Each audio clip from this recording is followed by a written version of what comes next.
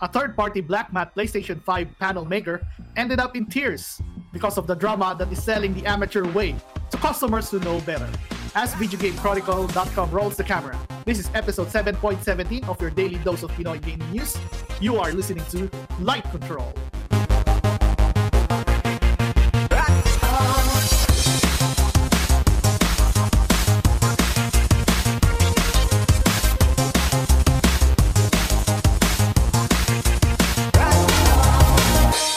This dramatic story of an independent faceplate manufacturer for the PS5 was journaled by VideoGameChronicle.com, and the article goes like this. Around 300 of the highly anticipated consoles, which feature a custom design based on the PlayStation 2, went on sale to North American customers on Friday, priced at $649, or $200 more than the regular PlayStation 5 SRP. Super 5 has called accusations that the launch was all a scam, quote, hurtful, confusing, and unfair, unquote, and accused content creators who published videos claiming to have, quote, a proof, unquote, of its scam of attracting viewers through clickbait tactics. Unsurprisingly, given the continuing demand for Sony's console, the black PS5s sold out in less than 20 minutes and likely would have done so much faster had it not been for significant technical issues on Super 5's website as it struggled to cope with demand. The company issued a statement on Friday evening saying it was embarrassed with how the North American launch went, with some customers reporting that they were charged for their orders without actually receiving confirmation that they'd secured a console. However, just hours after that message, the company announced it was canceling all orders and issuing refunds due to its team allegedly receiving credible threats to their safety. Quote, last night our team began receiving credible threats to their safety. We take these threats seriously. We aren't willing to risk the safety and well-being of our team or the potential impact this would bring to delivering your order. All existing orders will be cancelled and fully refunded in the coming days. You will receive a notification when this happens. We intended this to be a fun way to celebrate a shared nostalgia. As it turns out, there are people out there who are willing to interfere with that.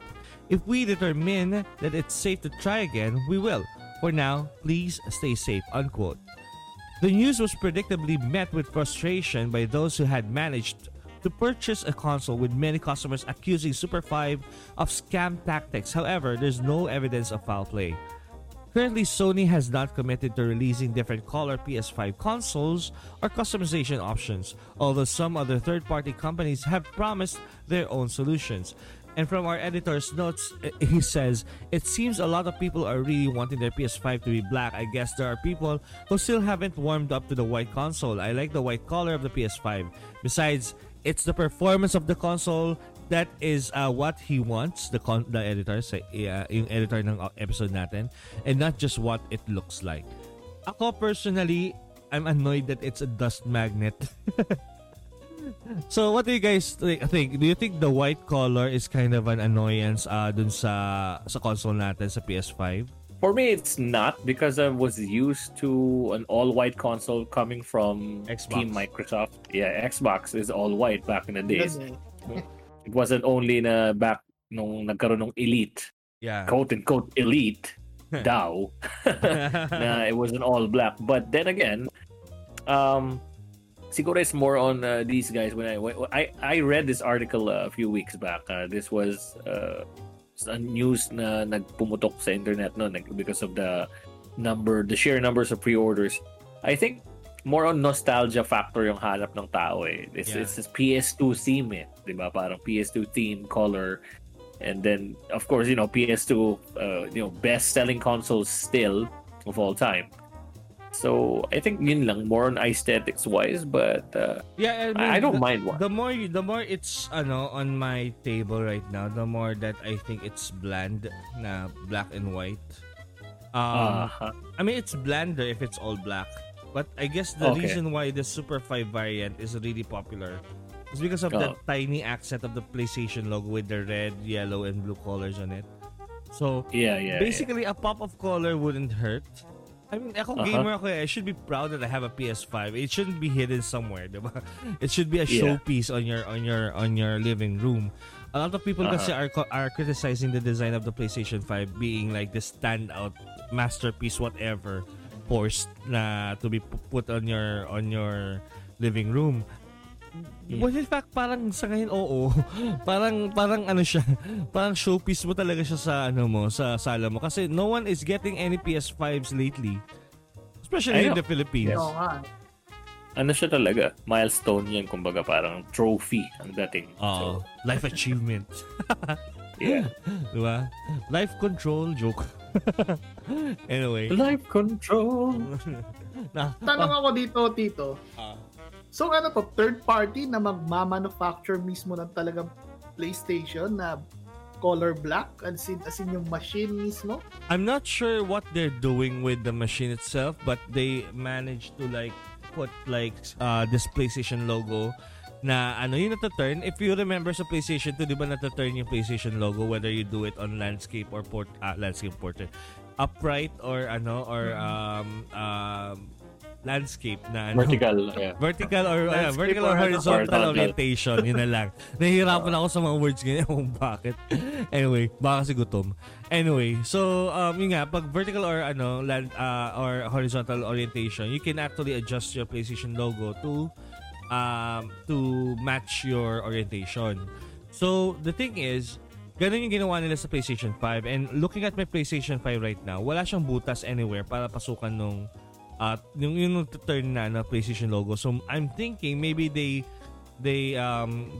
poked a hole on the front panel ng PlayStation 5, and also yung faceplate. I'm pretty sure they made customizations dun sa shape para matakasan nila yung copyright. Kasi I guess if you remember, like early September last year, there was this company who claimed that they could actually sell black faceplates for PlayStation 5. They called it the plate. Yeah, they called it the Plate Station. Pero I think ano sila, Uncle Phillips, third-party company who got a fair share of the stocks, and then they're releasing it as parang customized or modded yung niya, outer shell. Ang problema, yung outer shell, it was actually on spec dun sa patents nila at saka sa copyrights nila. Meaning yung shape mismo, yung dimension, the way it's the way the holes are positioned, patented kasi yun eh. So they cannot replicate that and call themselves a different brand, or even call themselves Plate Station, kasi it's going to be confusing on the trademark naman ng PlayStation. So anything na confusing sa trademark, dinedemanda kagad yun. Maybe lang sila, parang consider this yun nga, parang alam mo yung mga usually nagmo-mod, parang ganun.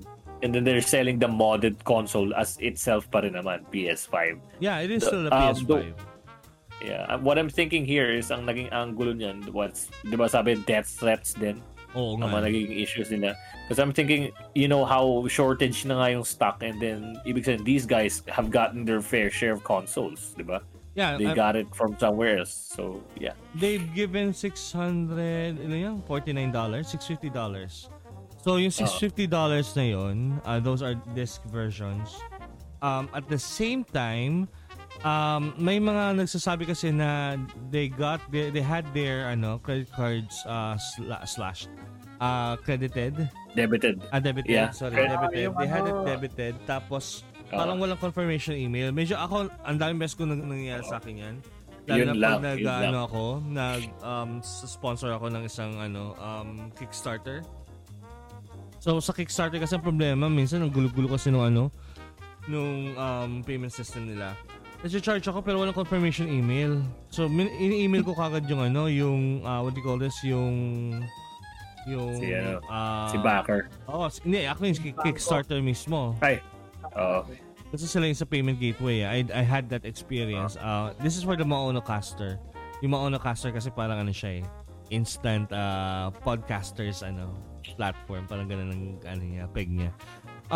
Yun, so I was worried about that, and most probably, I mean, Americans, ang bilis magalit ng mga Americans sa mga ganitong bagay.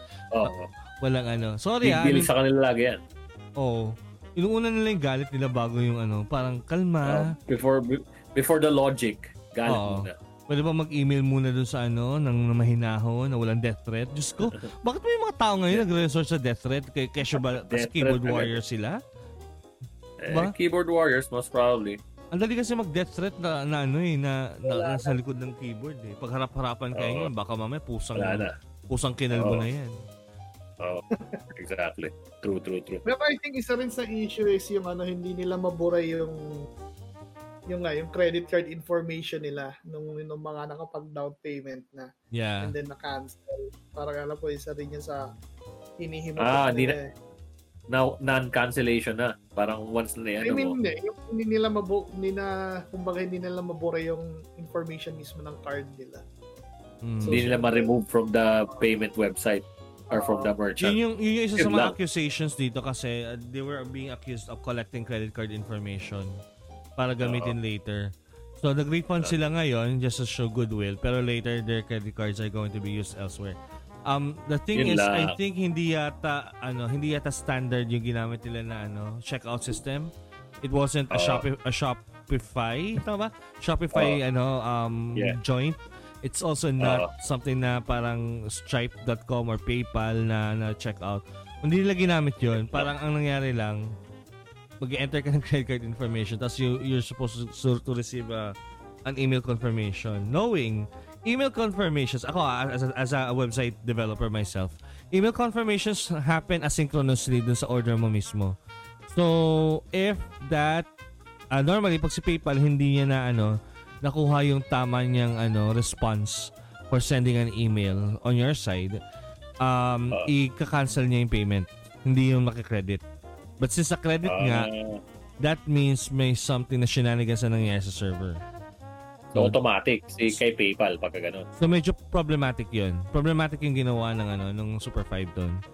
I just wished they use Shopify or they use, I don't know, sa Pinterest ba nagaganon ba?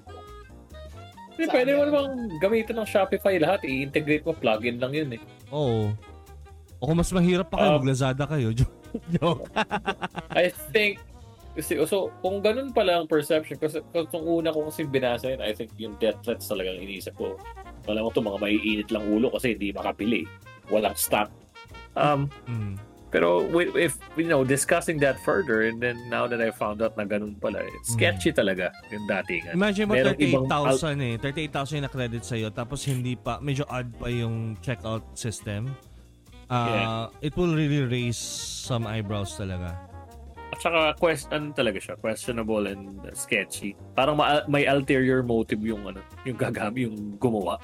Pero they called it quote hurtful, confusing and unfair.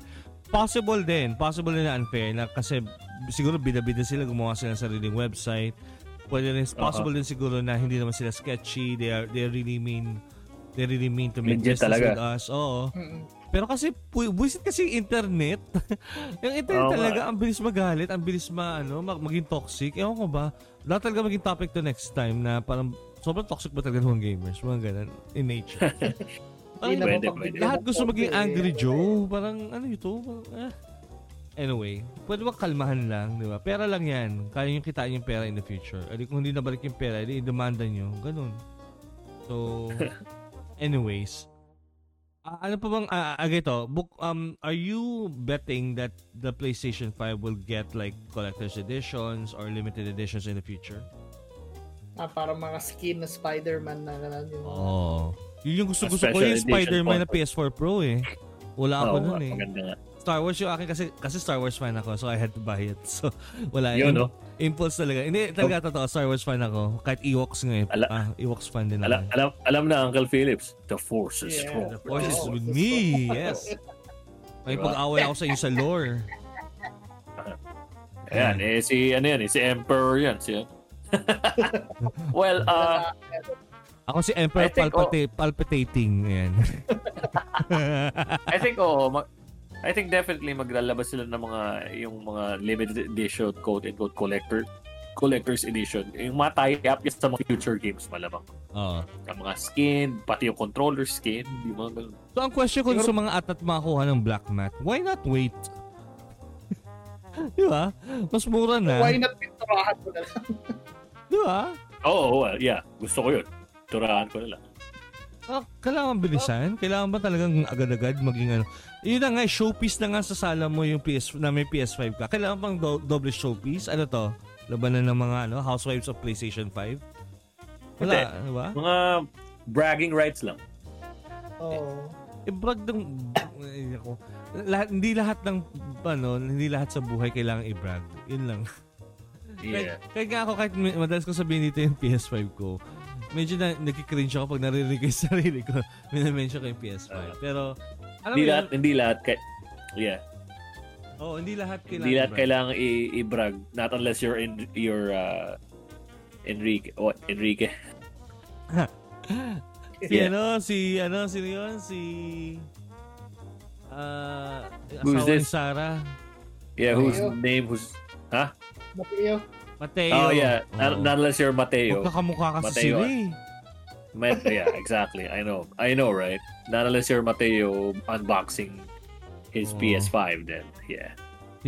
Matteo Fettuccini. Ayan. Yeah. Is that Pero racist? napanood niyo ba yung vlog ni Michael V? Bitoy? Yung totoo? Yung totoo.